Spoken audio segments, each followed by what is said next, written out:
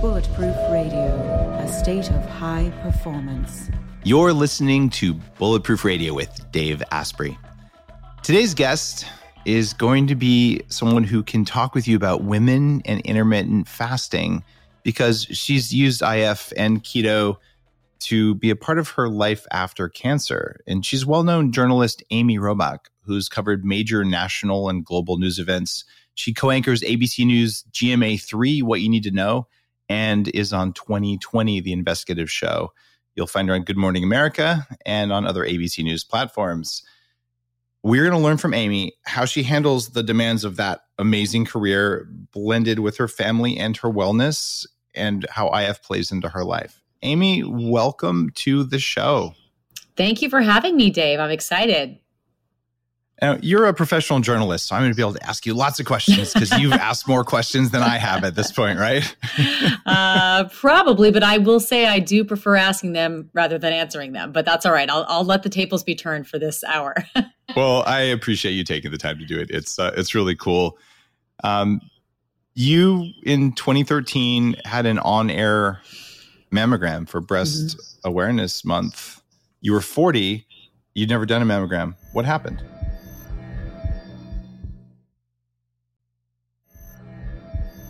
So I wasn't going to have a mammogram until I was 50 because those are the guidelines. Those are the recommendations for anyone who has no family history. And so I was of average risk. That's what they call it when you don't have family history. So you can wait until you're 50. I considered myself a relatively healthy person. And my mom is one of 9. My dad is one of 6. So I have lots of aunts. I have lots of female first cousins. No one had breast cancer. So when Robin Roberts and Good Morning America asked me to have a mammogram at 40 in a mammovan in the middle of Times Square on live national television in front of about 5 million people, I said, no, that's ridiculous. Why would I do that? And Robin told me that more than 80% of all breast cancer patients have no family history, and that I was the perfect person to walk into that mammovan because it seemed to her that I thought cancer couldn't happen to me. And that's the way a lot of women and people in general feel, especially if they don't have that connection. They think it could never happen to me. And so she told me, I guarantee you, if you walk into that mammovan, you will convince at least one woman to make that appointment, to keep that appointment, and she will find her cancer early because of you. You will save a life, is what she told me. So pretty hard to say no to that. So I did a 180. I said, all right, Robin, this is for you. Like literally this one's for you. I will do this. She's a breast cancer thriver herself. And so I just felt like that was the right thing to do for another woman. I went in. I started getting phone calls from a number that I didn't recognize. And so I didn't answer for over a week. And finally, my assistant called me and said, has the breast imaging center from the mammovan gotten a hold of you? They've been trying to call you. They finally got her. And I said, oh, that's that number. And then I never listened to my voicemails. It's really irresponsible, but that's just the way I am. And so then I started, so then I started listening to these voicemails and they were very urgent saying, we need to get a hold of you. So long story short, they told me that I needed to get a follow-up, that they saw something suspicious. I sent it to my OBGYN. She told me it's most likely calcium deposits. It's most likely nothing, but out of an abundance of caution, you should get this follow-up mammogram. And I will tell you, I scheduled it begrudgingly a couple weeks later, actually annoyed and not nervous at all, thinking this is why 40-year-olds shouldn't get mammograms because they have unnecessary testing and unnecessary anxiety. And so I just thought, oh, here we go. And I got a call the night before, this is pretty interesting, from NYU. And they said, your insurance company has rejected your follow-up mammogram. So you'll have to be paying for this out of pocket. You need to give us a credit card number right now. And I said, well, how much is this going to be? And they told me minimum $800, but it could be double that depending on how many images we need to take. And I have to tell you, and I'm a well-paid career woman who had the money, and I have great insurance, but I still hesitated because I just thought, wow, that's a lot of money for something that's probably nothing. And for a second, I thought about saying, cool, I'll just wait till next year. And how many women would have had to have said that, wouldn't have had the choice but to wait another year, right? So it was one of the first things that popped in my mind the following day when I had a radiologist telling me I had breast cancer. And it was one of the first things my mind went to, oh my God, what if I had waited a year? And so I ended up, after several tests and after surgery, I ended up having 2 malignant tumors in my right breast, and it had spread to my lymph nodes. And so I was stage 2 invasive breast cancer, and I went through 8 rounds of chemo and had several surgeries, and I'm on drug therapy, tamoxifen, for 10 years, and most likely will be on another drug therapy after that. Probably be on some sort of medication for the next several years, but I'm grateful for that. There are a lot of side effects, but I'm just grateful that I have that opportunity to be able to have a better chance at living longer and potentially dying of something other than breast cancer. But once you have a cancer diagnosis, it lives with you for the rest of your life, because every 6 months you go and you get your blood tested and they're looking for tumor markers, and you literally get, this or this. And I have to tell you, it messes with your mind. It messes with everything. And at first it was crippling. It was debilitating. I would go into panic mode. I'm getting emotional even thinking about it, the week of, and then waiting for the test results. And that's the way I live for the rest of my life. So then you have to decide, what am I going to do with this fear? Am I going to let it cripple me, or am I going to let it motivate me? A, to live better, and B, to do everything I can to be as healthy and as strong and as fit as possible if I get that bad news one of these days. Do you ever find that the fear that's still there, that it makes you procrastinate on your 6-month visits? You're like, oh, like some part of you just doesn't want to deal with it, and yes.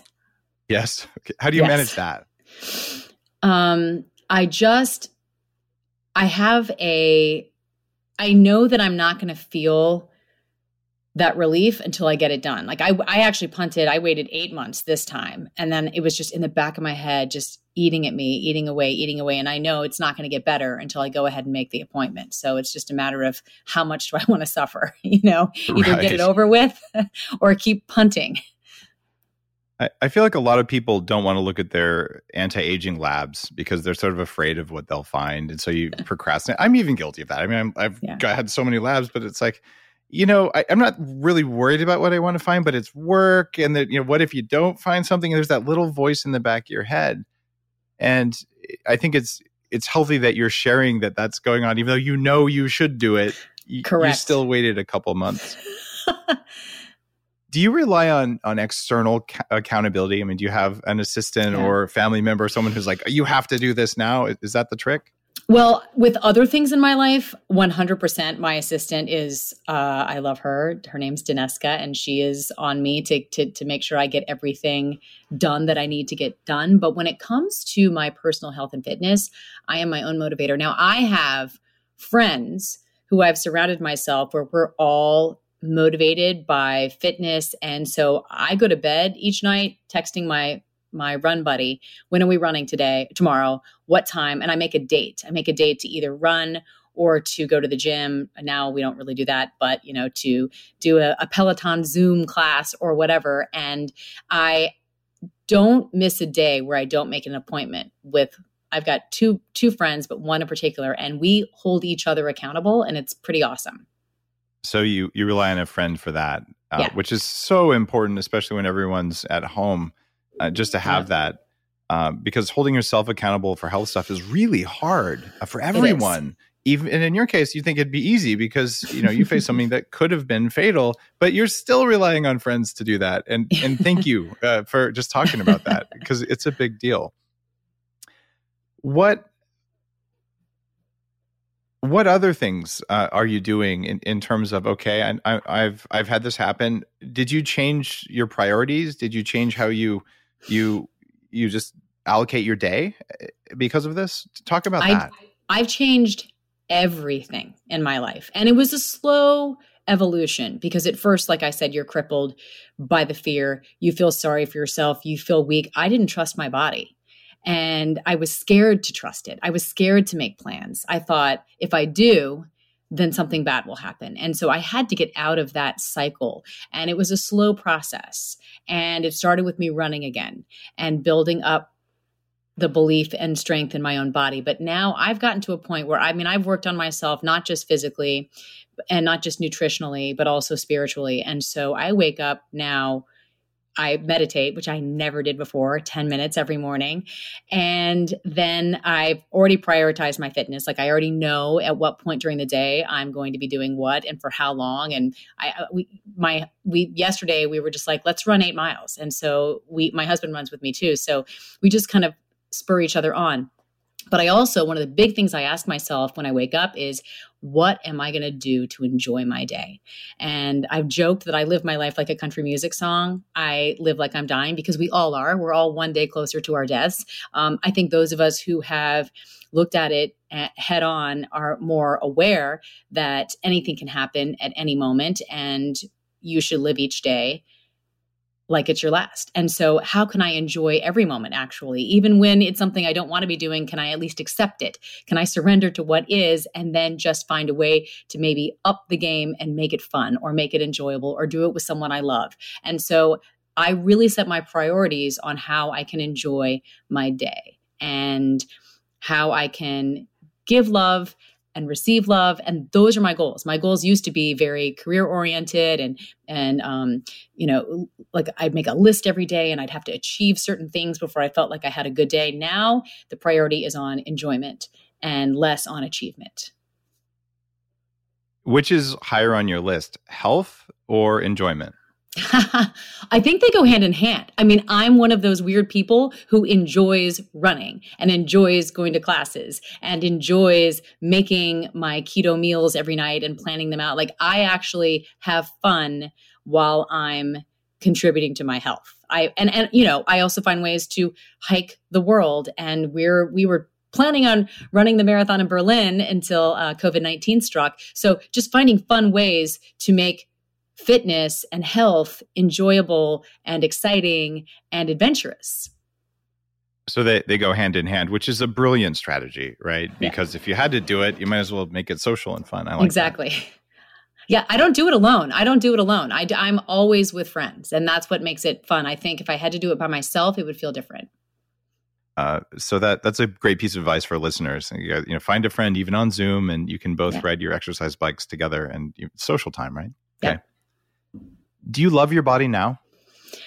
I do. I'm proud of it. I work hard for it. I'm 47 years old, had 2 children, and battled cancer. I have scars to prove all of those things. And I do love the body I'm in. And sometimes when I'm running, I can get emotional because I'm proud of where I am on a strength level. It's not about how much I weigh, or even how I look in clothes. I just feel strong. And so I'm proud of how strong my body feels. That was actually the intent behind my question. Thank you for eking that out. I didn't mean with how your body looks, but like just Right. You actually love your body, right? Yes.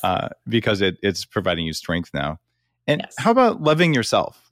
A lot of cancer survivors develop a kind of a sense of distrust of themselves. Did the spiritual work you did help you there?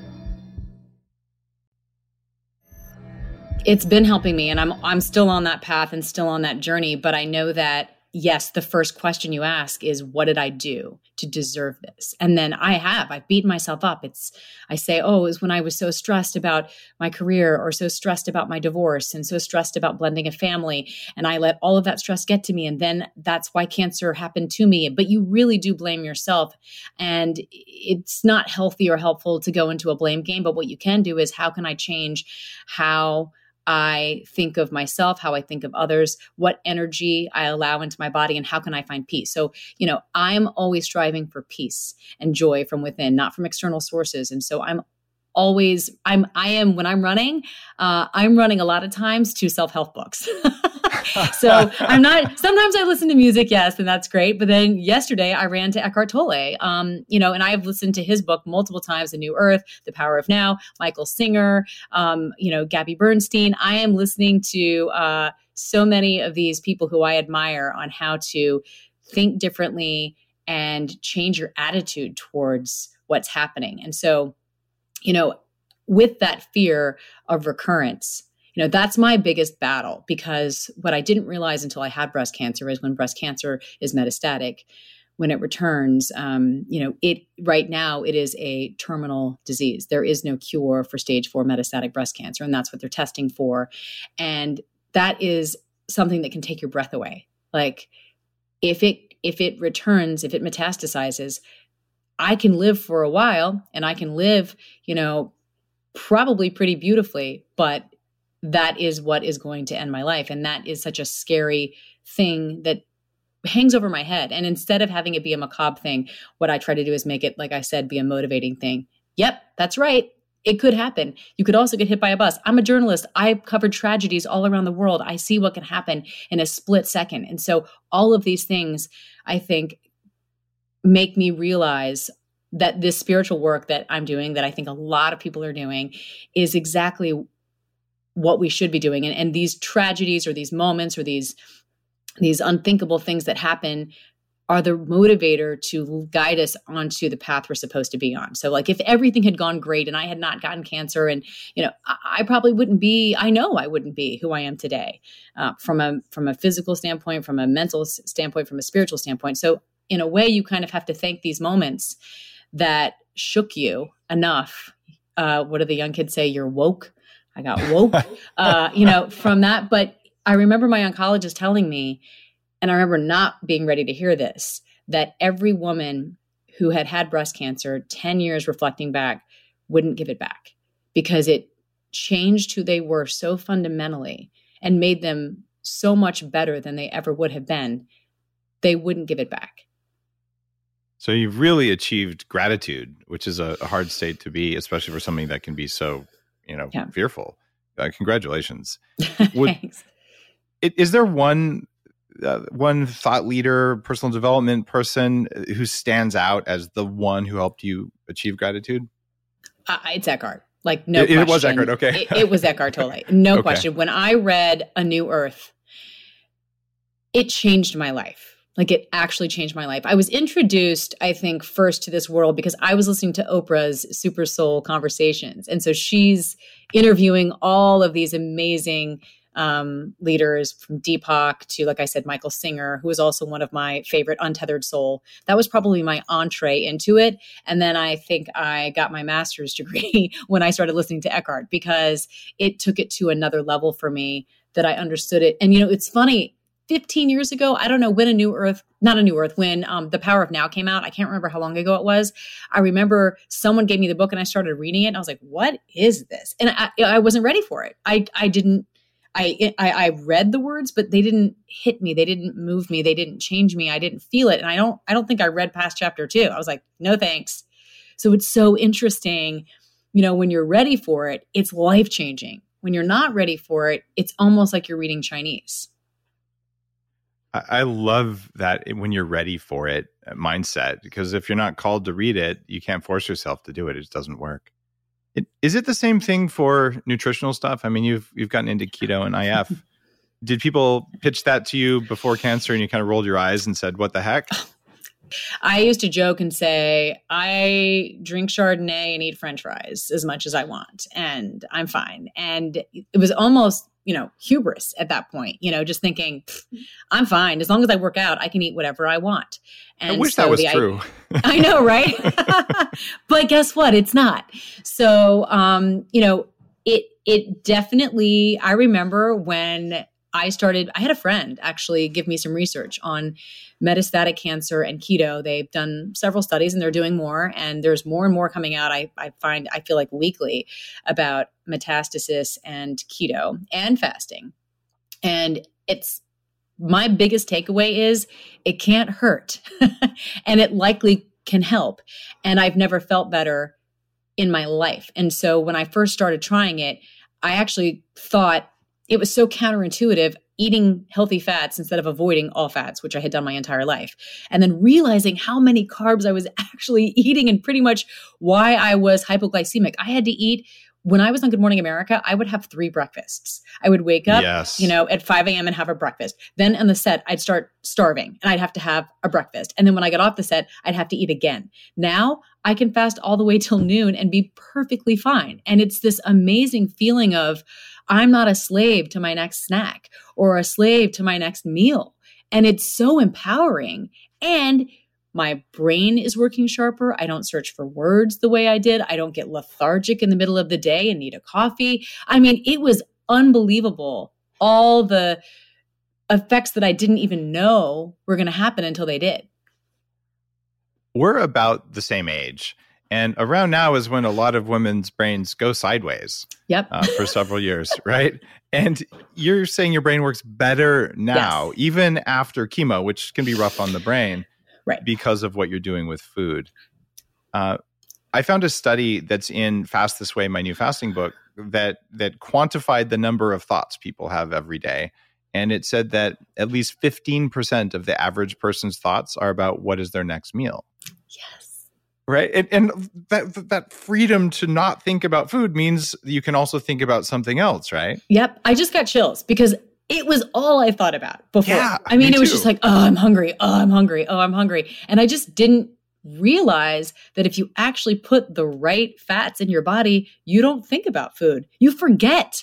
Oh, whoa, I didn't eat. That's where I am. I eat 2 meals a day, but sometimes it still blows my mind that I just didn't need to eat, because I do like a brunch basically. I didn't need to eat lunch, or I didn't need to have that afternoon coffee. And I remember just feeling giddy about it. Like all this time I have back, not just in my sense thoughts, of freedom, right? but like searching for food and having to make the food and then having to clean up the food and having to buy the food. It was freedom. And that was one of my favorite unexpected joys from fasting and keto. Thank you for saying those experiences. It's freedom in the head and it's freedom in the life, just because food is not your master. And I really appreciate how you said that. Now, you're doing IF 6 days a week? Yes. I mean, and it's not even like I do it 7 days a week sometimes, but if I really want to on a weekend, I'll say, okay, today's the day. I mean, I would say 12 hours is me not fasting, so that would be my non-fasting day. I would never eat before 12 hours. Which isn't as harsh as it seems, because if No. you have dinner before 8 and then you have breakfast after 8, that's a 12-hour fast, right? Exactly. It's very easy. What's the length of fast that works best for you? So I like a 16-hour fast. 16-8 is what I usually do. But every now and then, like I said, if I listen to my body and somehow I feel like the only time I'll do a 14-10 is if I know I have a major workout and I have to get it in before the run, or if I waited, it'd be too close to my run time. So those are the only times I kind of wiggle it a little bit, because I know, I'm about to do a 10-mile run. And if I eat too close to it, that's not going to work. And if I don't eat at all, that's not going to work. But I'm telling you, I just did a 7-mile run 2 weeks ago on a 17-hour fast, and I was fine. So, it's amazing what your body can do. You just blew everyone's mind with that, because most people are like, that's not even possible. And you're like, and I'm a cancer survivor and I'm a woman and, all that kind of stuff.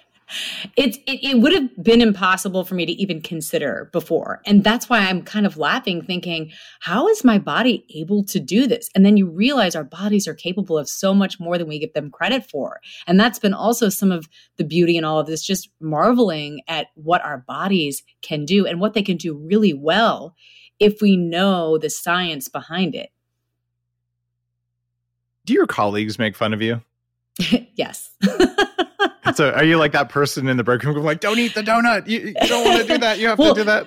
They probably hide them from me. They don't want to have me see them. I'm like, I'm not judging you, to each his own. Like, I don't want to be that person, but I do think initially I was what you call a keto evangelist, because you get so excited about how great you feel. You want to share it. It's not even that I think everyone needs to or shouldn't. Certainly everyone isn't able to do some of the things that I can do. And obviously you should talk to your doctor, but you just want to spread the information, because again, it's so counterintuitive to American culture and how we were raised and how we were taught to eat, even the food pyramid that we learn in school. So that's why I was so excited. But I will say I have a dressing room of women, my stylist, my hairstylist, my makeup artist, and we've all been keto together. And that's actually been really great. So when we all go out to lunch, or when we used to be able to go out to lunch together, we would all kind of order the same things, because if one jerk orders French fries for the table, it's a lot harder. So I do find it great. My husband's does it with me. And then my parents actually did it too. So my parents are now at their high school weight. And, I thought they were going to kind of tease me and make fun of me, but when they knew the reasons why I was doing it, they said, we're going to do it too. Why wouldn't we? And everyone who has joined has stayed with it because they see the benefits. They feel the benefits. It feels like it's more sustainable than any other diet I've ever done. And I'm 15 or so years into doing it, including the fasting.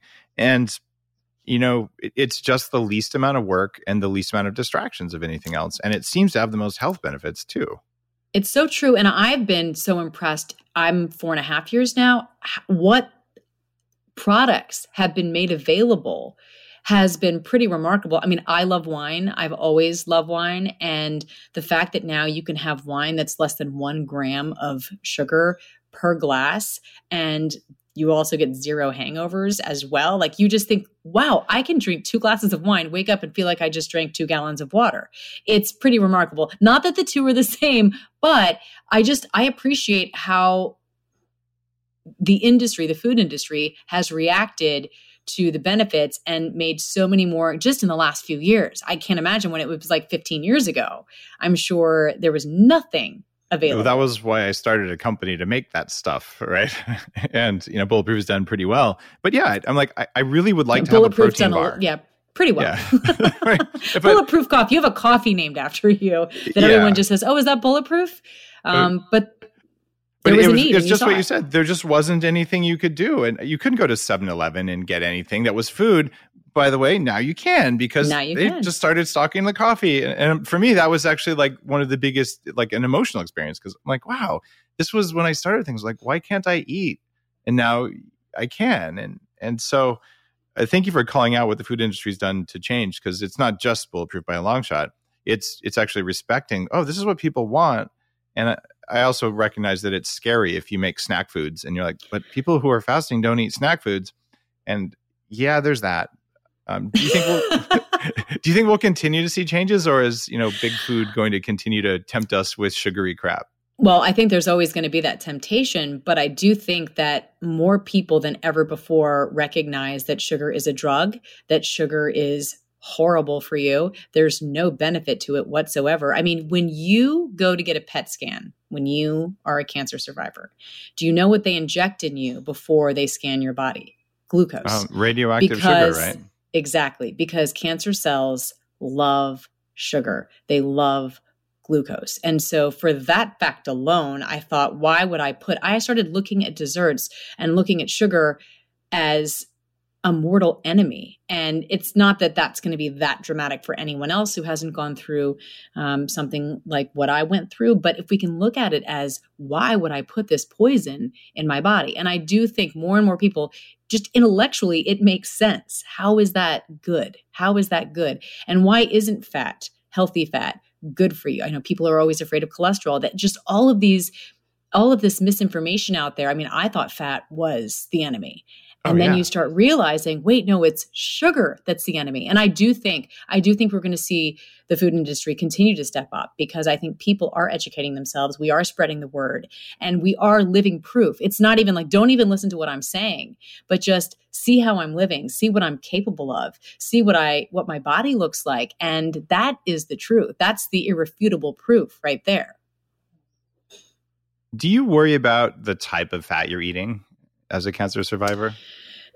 So yes, I mean, obviously there are a million studies, and most of them are against red meat. And, I try to be balanced in what I eat, but I am a meat eater. I do love meat. I think a lot of it has been how it's prepared and how it was raised. So you're making me dance here. All right.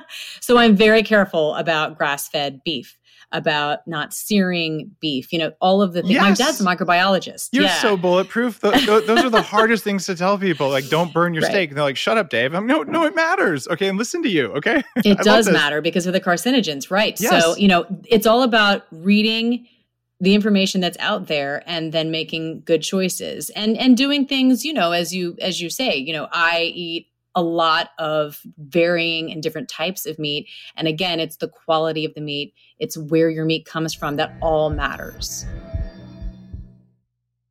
What if there was a way to level up your energy, get rid of stress, and take more control of your body? Welcome to Quantum Upgrade. This is a new technology that taps into quantum energy to help you feel amazing. Quantum Upgrade has a lot of different products that help protect you from EMF and help activate your body's natural healing abilities.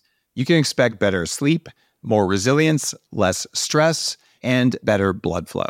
The cool thing about Quantum Upgrade is that the products are backed by a lot of heavy-duty scientific studies, and there's a new measurable upgrade. You can now use Quantum Upgrade to increase your consciousness levels between 1400 and 2200 on the Hawkins map of consciousness. If you don't know what that means, do some research because it's impressive, it's fun to learn about, and it's something that I've come to understand.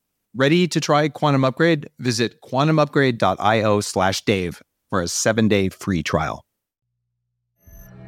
It does. That's why I started growing my own meat. I'm right now recording this on an organic farm. We have lamb that's grass-fed and then some, and you feel different when you eat it. That's awesome. What about omega-6 fats, seed oils, and their link to cancer? Do you minimize those? I do. Good. I try to cook with avocado oil. I don't do olive oil anymore. I know that that's not as, but I don't do any vegetable oils for sure. Like that was one of the first things I threw in the trash can 4 years ago. It's as important as minimizing sugar for preventing cancer. And that's been a huge part of the whole bulletproof, the diet and the books. And it's like, guys, stop eating that stuff. I know. Now I got to ask you, when's the last time you went out and had a scoop of grass-fed ice cream or something that actually had sugar in it?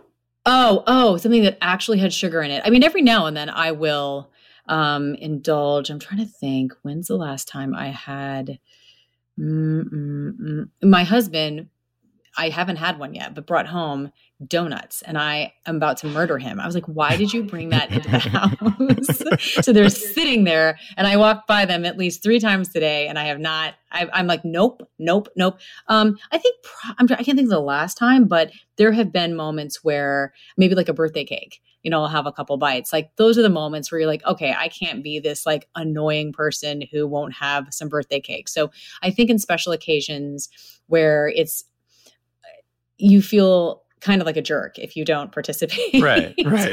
Those are the moments I'm like, this isn't going to kill me to have a couple bites of birthday cake. That's usually when I'll indulge. Or if it's like, like a dark chocolate mousse or a cheesecake or something, I'm like, I'll have a bite, So every now and then that's fine. I don't think I'd sit down and have the entire slice or the entire dessert. Do you feel guilty or worried when you do that? I did at first. In fact, I will tell you the first 18 months, I did not cheat one time. I was militant about it. And I actually, like I said, got emotional if I even thought about looking at anything that had sugar in it and even considering putting it in me, because I just thought, why would I do that? Why would I do that? So as time went on, I let myself every now and then say, okay, if you really want something, this is what I do. So I was in Italy and I really, really, really, really wanted this pasta. And I don't really like pasta, but this was, what's the kind, the mushroom pasta. I was like, I'm in Italy, I'm going to have this small dish. And then I thought, okay, is it worth a 20-hour fast? And I decided it was. So when I do indulge, I tell myself, is it worth a 20-hour fast? And if it's worth a 20-hour fast, then the few times that I felt it was, I did. And one of those times was in Italy. So, and then I felt fine. I fasted for 20 hours. I figured I went right back into ketosis and I was okay. It takes people some time. The way you're describing this, you go through the keto evangelist phase, which certainly I did a long time ago when on Atkins, I lost 50 pounds. God, so I was like in early 20s. And then like, you have to tell everyone and everyone's like, shut up. And you're like, oh, actually they don't want to listen to me. Okay, I'll shut up. Right. And then from there you go through this, I'm never eating a carb again. And then you're like, there's a moderate thing. You know what? Sometimes it's worth it if I don't do it a lot. So describing your evolution as, a normal non-health expert, just saying like, these are what I went through. It's really helpful for people to understand that. And sometimes the way to be keto is like, just shut up and eat keto and you'll be judged less and it's okay. And then people ask you, what are you doing? what are you doing differently? And so it's way cooler when people come up and ask you, what have you done and what are you doing? And like I said, letting the proof be what they see. You have 5 kids in your blended family. Yeah. Okay.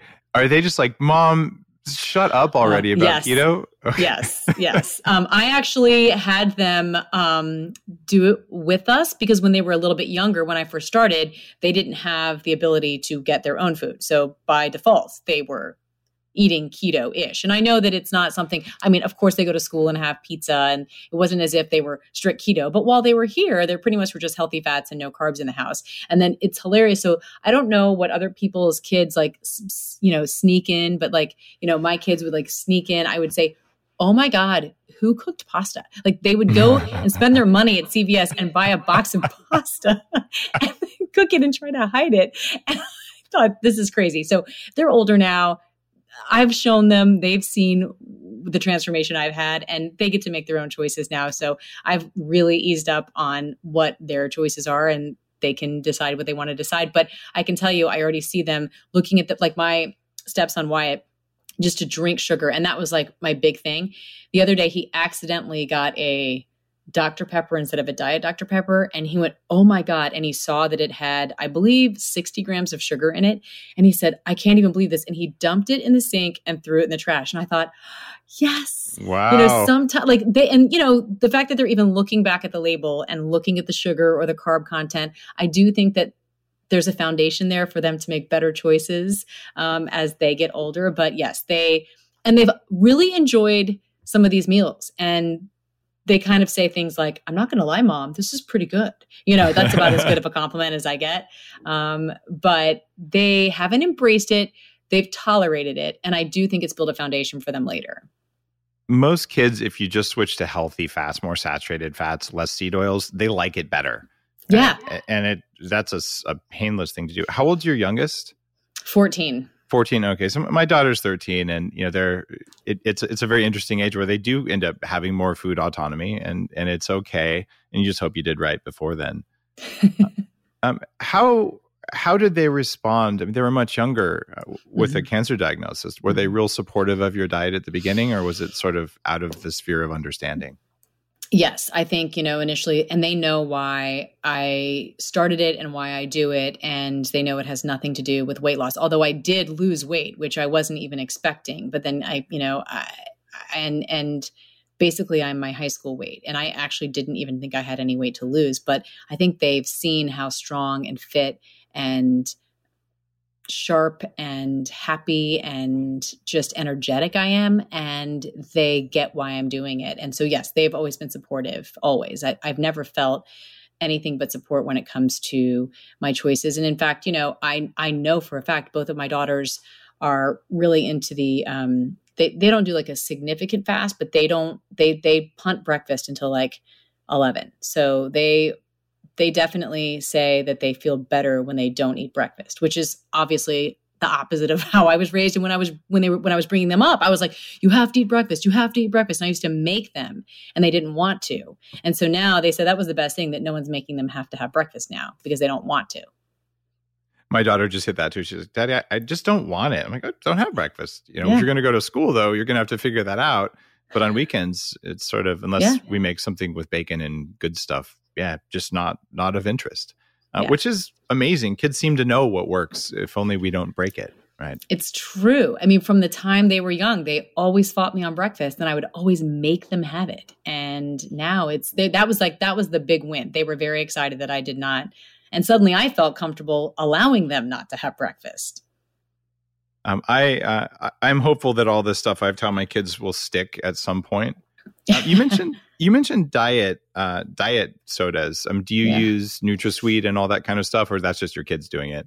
I do not drink any of that. And I have, believe me, before all of this, there was always some sort of diet soda in my house. Now there is none. And anything they've gone out and gotten on their own. But I figure at least in those moments when they've chosen to use their own money to get a Diet Dr. Pepper, at least it's better than getting a Dr. Pepper. I know that there are still issues with a lot of any sort of chemical that they're putting in their body other than water. But I will tell you, we have Brita filters, and we're big LaCroix people. I hope you don't have anything against that, but we pretty much go through. Carbonated water is great for you. It's probably better than regular water. And no, it doesn't make you all acidic. You breathe out the CO2. There's no science to say CO2 is bad for you. It's good for you.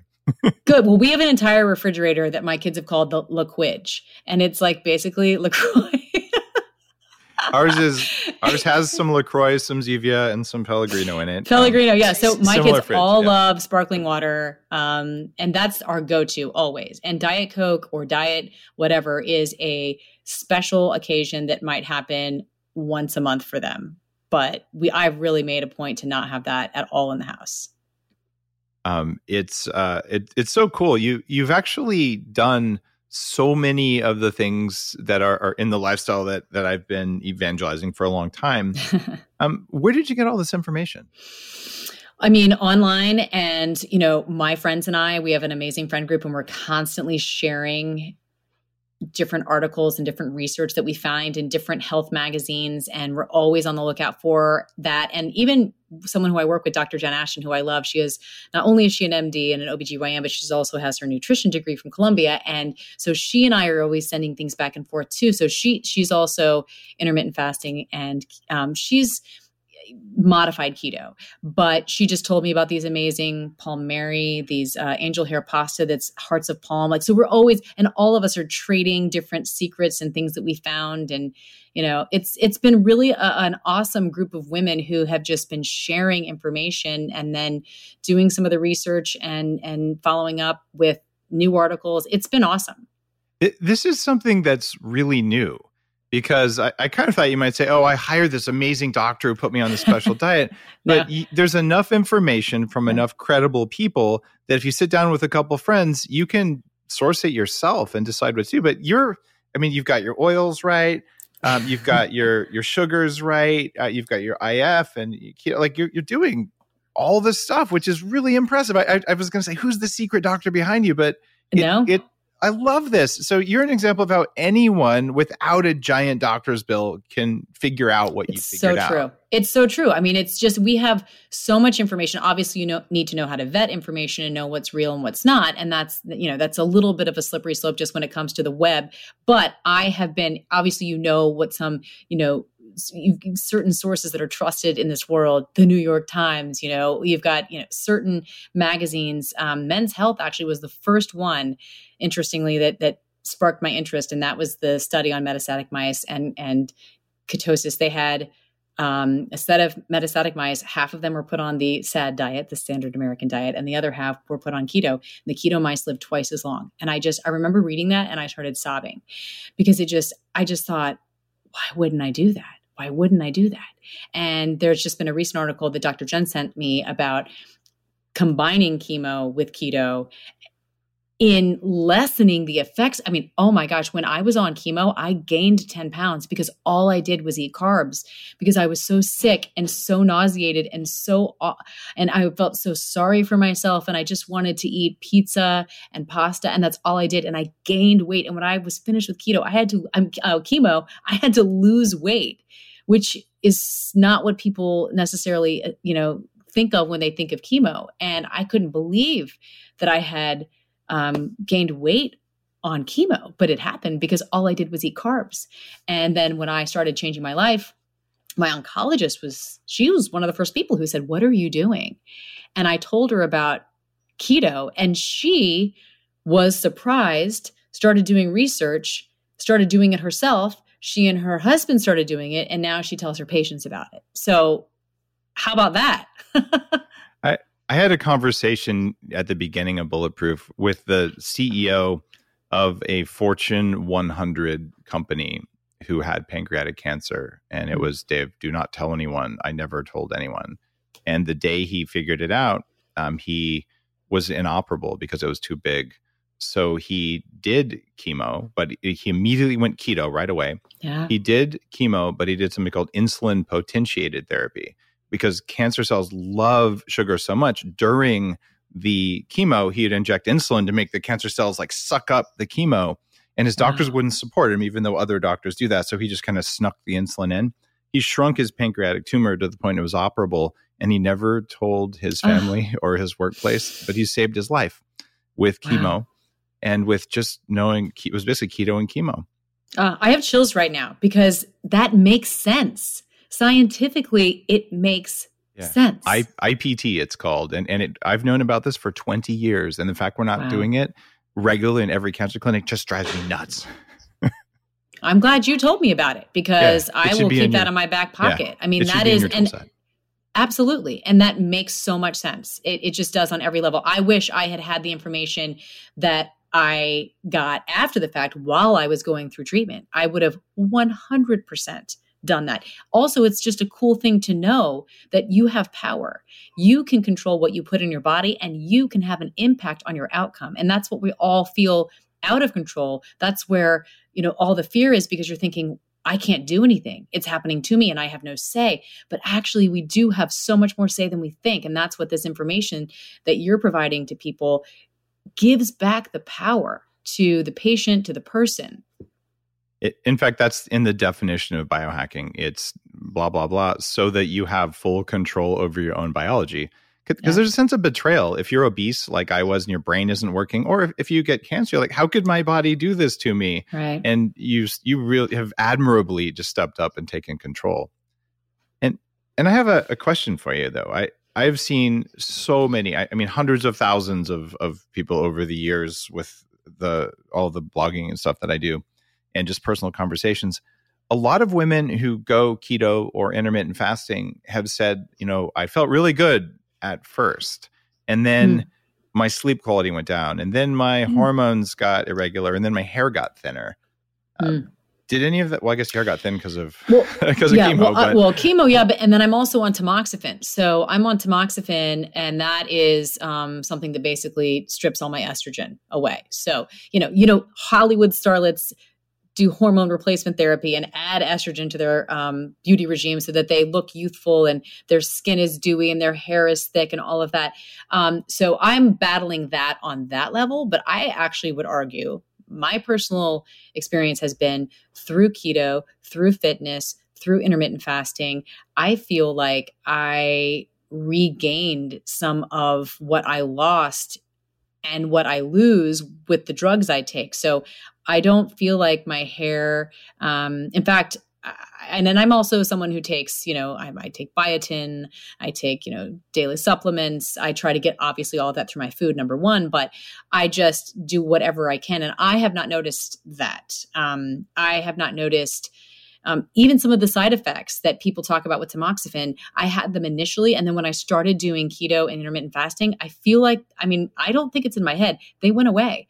People say they can't tolerate tamoxifen. I'm fine on it. It's because you're biologically more resilient because you learned how to eat, you fixed your cell membranes. And the longer you do it, it takes 2 years to replace half the fat in your body, another 2 years to replace another. So you're upgrading your cells, which you can handle more of everything in the world. Exactly. Which is beautiful. Yeah. And that intermittent fasting, allowing your cells to repair themselves. I love thinking about that when I'm fasting, thinking I'm giving my body a chance to do something other than digest. And wow, that also just makes so much sense. And why would, from anti-aging to anti-cancer, it just makes so much sense. And I can tell you, you mentioned your brain on chemo. I remember that actually was one of the scariest side effects of them all. I obviously am on live television for a living, and I remember not remembering the day before at all. Short-term memory was gone. My brain wasn't firing. I couldn't think of what to say. I had nothing to respond. I remember being panicked that someone was going to say something because I wouldn't know what to say back. It was that loss of trust for your brain is mind-blowingly scary. And so I remember especially when I started doing keto and intermittent fasting, seeing my brain come back to me was everything. Now you're giving me goosebumps. I was living with that. I don't know what that person just said. I just can't remember it, in my mid-20s. And my career was growing and I had an intellectually demanding job. And I was already starting to be in front of crowds in the tech industry, but still. And I'm like, oh my God, they're going to know that I have no clue what's happening right now. And somehow you kind of make it up. And it's so terrifying. It was one of the motivators for me to start doing the stuff that became Bulletproof, just because it's one of the scary things and no one ever talks about it. No.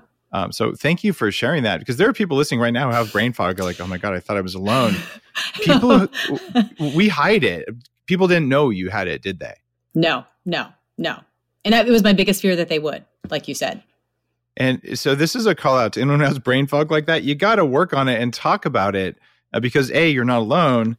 It happens to everyone, whether or not you've had chemo, and sometimes it's worse than others. But oh my God, I'd kind of forgotten about how terrifying that was until you just brought it up. So, and keto and IF fixed it for you and for me and for a lot of people.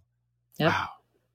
Wow. Your mom started a website, myketohome.com, because I mean, to be the age of our parents and back to high school weight and all is pretty life-changing. How do you feel about your mom becoming an online influencer?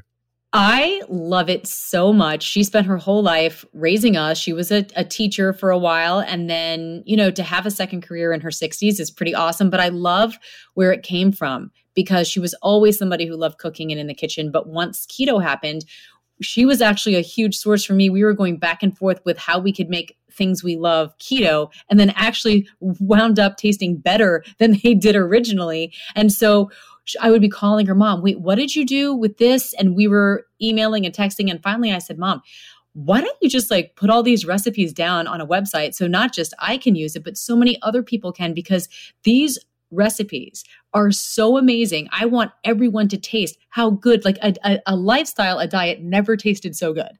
And so we kind of pushed her. My husband works in the web space, and his company actually helps monetize websites, just like my mom's, in terms of advertising dollars. So it was a nice, easy move for her, because my husband could help her. And it was a big process. It took her over a year just to get everything together and then to start putting out these recipes on her own website. But I'm so proud of her, and I'm on her website every day. All of my friends are too. It's so cute on Good Morning America. Everyone's like, I cooked your mom's sage pork chops last night. I have everyone coming and telling me, that they're cooking my mom's recipes. And it's so cool to hear that. It's actually super fun. In fact, I had someone come up to my daughter, and she thought she was going to say, oh, your mom's Amy Robach. And she said, wait, is your grandma Joni Robach? And so it was, it was so cool. She's like, Mom, she didn't even care about you. She just wanted to know about Noni, because that's what we call my mom, Noni. And I thought that was an awesome moment. We shared it with her. That is so impressive and awesome. And I'm hopeful. There's a few 100,000 people who hear this interview, and we're all always looking for recipes that don't have all the carbs and sugar and don't have bad fats. So guys, myketohome.com. And that's, we didn't plan this interview for that or anything, but a source of recipes like that are tested by people who like to eat. There you go. Now you have some more recipes, which is really cool. What, if a woman came to you right now and said, I'm thinking about starting IF, what is the number one benefit that you would tell her that she would get? Energy. It's energy and then time, but they kind of go hand in hand. I have never felt more energized and free. I mean, it just to say one thing's hard, but I'd say energy, time, and freedom. Energy, time, and freedom. Wow. Okay. Those are so important for everyone. And it's very hard to write a book and say, get more energy. And I always kind of torture my editors to say, no, we have to put energy on the cover, because there's weight loss, because people buy books for that. Right. But thank you for just straight up. Yeah, you get your energy back. And once you have that, everything else is better. Right. And people always say, I'm sure you hear it too, my colleagues will look at me and say, really, you haven't eaten anything today? How are you not on the floor sleeping? And I say, it's the opposite. Do you see how much energy I have? I swear it's counterintuitive. I know you think you have to eat to have energy, but that's not the way it is. And so I have people constantly scratching their heads, especially those of us who work early morning hours. There is a tendency to overeat. Your cortisol levels are probably down because you haven't slept as much as you should have, or at least they're askew. And then you end up just going in for like the sugary yogurt or the donut, because we got a Krispy Kreme that just opened in Times Square. So I see not all my, but a lot of my colleagues, having those sugary drinks and eating yogurt and donuts, asking me how I can stand not to eat. But I'm looking at them thinking, oh, if you just put that down, you'd feel 100,000 times better. It's one of those things where I still practice patience and I don't say it. But I'm always just kind of sad when I see someone who's really heavy with the donut and the diet soda or regular soda, because it was me. Right? Like I was that 300-pound guy doing exactly that, and I just didn't know better. But I know if I walk up and say something, it's actually not kind, and you never do. And by sharing information like you just did here, I hope that we can find a few people who are dealing with it of any age, and just like what you just said, it's about the energy, right? Yeah, and I think it's pretty cool just to know that you don't have to be a slave to it, because it is a drug. I mean, sugar is absolutely a drug. And once you stop ingesting it, you don't want it anymore. It's really remarkable. And if I do taste something, all of a sudden I'm like, whoa, I think I go, ugh, when I taste it, because you can taste the sugar and it's repulsive. It's the opposite. Mm-hmm. Well, you've set your life up in such a beautiful way. And I think you've inspired a lot of people, especially women. Oh, fasting is for men or whatever. No, it works for everyone, and it works at different levels and different times. And just by being willing to share an hour with us, I'm really grateful. And thank you. Thank you. Thank you for all that you're doing, all that you have done. I probably wouldn't be here if it weren't for you and what you did, blazing that trail beforehand. So thank you. That makes me so happy. If you like today's episode, you know what to do. Keep doing what you're doing and be an example for people, but don't be that person who walks around going, you have to do what I do, because you don't have to do that. And if you want those recipes, myketohome.com. And I'm just plugging that to be nice. There is no arrangement to do that, but more recipes are always better. Have an awesome day.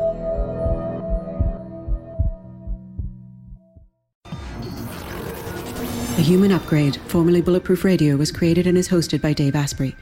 The information contained in this podcast is provided for informational purposes only and is not intended for the purposes of diagnosing, treating, curing, or preventing any disease. Before using any products referenced on the podcast, consult with your healthcare provider, carefully read all labels, and heed all directions and cautions that accompany the products. Information found or received through the podcast should not be used in place of a consultation or advice from a healthcare provider. If you suspect you have a medical problem or should you have any healthcare questions, please promptly call or see your healthcare provider. This podcast, including Dave Asprey and the producers, disclaim responsibility for any possible adverse effects from the use of information contained herein. Opinions of guests are their own, and this podcast does not endorse or accept responsibility for statements made by guests. This podcast does not make any representations or warranties about guest qualifications or credibility. This podcast may contain paid endorsements and advertisements for products or services. Individuals on this podcast may have a direct or indirect financial interest in products or services referred to herein. This podcast is owned by Bulletproof Media.